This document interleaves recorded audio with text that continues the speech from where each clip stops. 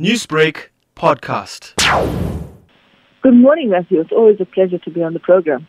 Pleasure to have you, Sanusha. I did catch a glance of you on SABC TV earlier this morning. Didn't get to hear what you had to say, though, but that's why we got you this morning. So from what you've heard over the past couple of days, what were some of your main takeaways from Ramaphosa's appearance before the Zondo Commission?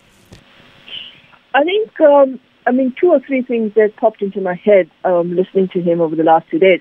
The one is that he was very cautious, I think, at times, not to implicate people, to stay in a kind of, in his lane, so to speak. And the third point being that he was really about processes, and he comes across as a procedural president. And I think the other issue that comes to the fore here is his understanding of the ANC and the ANC's processes and policy and its relationship to the state.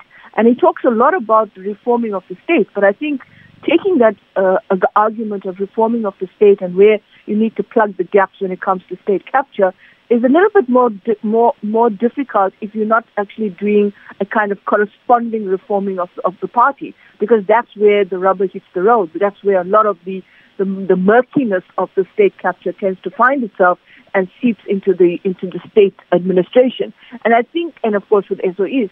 So I think, one of the things that's very important to note and to preface is the fact that the president had done an unprecedented thing. He had basically availed himself to appear before the Zondo Commission. And that has never happened in the history of our democracy, or nor ventilated in the last 27 years.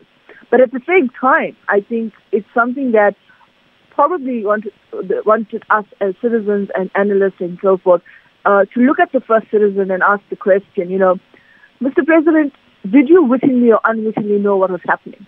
And if indeed you did, either space, what was it that you tried to do in order to ensure that when you decided to take option 5, you decided to basically reform from within? I do think that the dynamics that he found himself in also made it very difficult for how he was going to navigate. And I always go back to the question that I've asked myself, and that is, if what? If what Ramaphosa had resigned after the whole debacle regarding the finance ministry and the weekend minister, and the fact that, you've had all of these dynamics. If he had resigned, well, where would we be today? And what would have been the implications of Nasdaq in going down the pipe?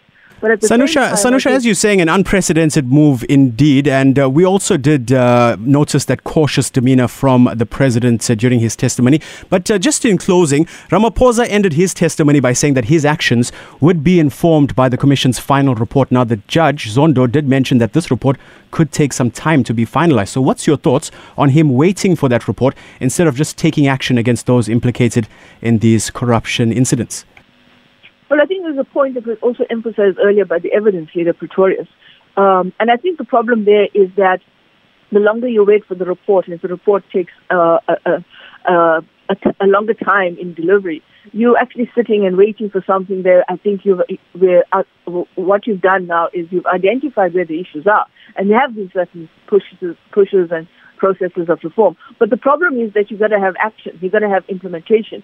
And I don't think waiting for a report is going to be something that's going to be so important in terms of how do you define and how it defines your action. So I think that's what both Acting Chief Justice Zondo and Evidence Leader Pretorius were hinting at, or if not making very clear, that Mr. President, you need to now have some decisive ways going forward, because you can't wait for the report and then come to decide what's going on. You have to have a parallel process of how you want to move this whole governance architecture in plugging the gaps in state capture and dealing with state capture and bringing those to book on for state capture. Sanusha, due to time, we'll have to leave it there. It was short, but it was sweet. Thank you so much for your time. Welcome. Take care, Matthew. Newsbreak, Lotus FM, powered by SABC News.